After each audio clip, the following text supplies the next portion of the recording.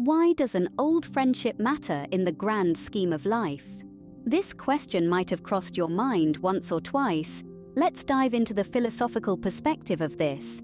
Aristotle, one of the greatest thinkers in history, spoke of philia, or deep friendship, as one of the highest forms of love. He believed that these bonds are not just about the present moment, but a testament to a shared history. These relationships represent a journey of growth, a path walked together, underpinning the essence of our humanity.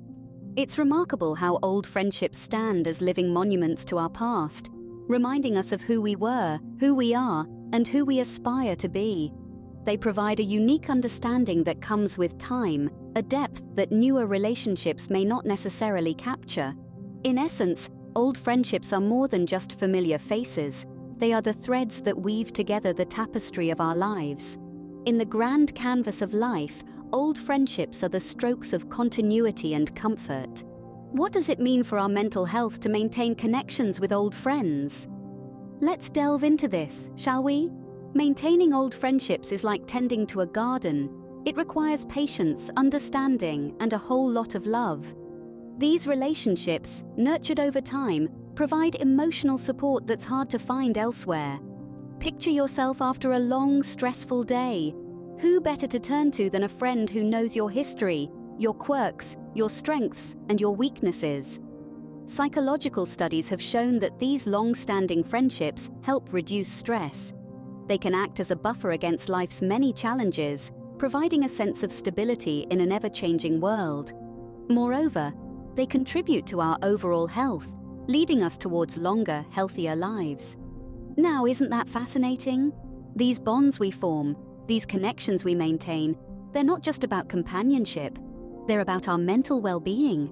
Our old friends then are not just companions, but catalysts for our mental well-being.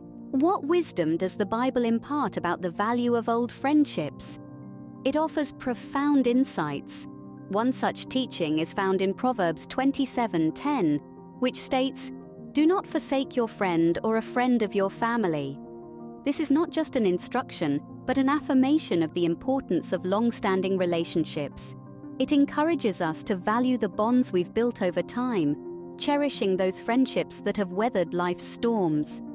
Friendship, as the Bible suggests, is a divine gift, a thread that weaves through our life's tapestry. So, what does it mean to keep in touch with old friends in today's fast-paced world? It's about actively nurturing these bonds, like a gardener tending to their plants. You could reach out with a thoughtful phone call, a heartfelt message, or arrange a meetup when possible. Remember, it's not about how often you connect, but the depth and sincerity of your interactions. Just as a garden flourishes with care and attention, so do friendships with shared memories and laughter. In essence, maintaining old friendships is like tending to a garden. It requires care, attention, and above all, love.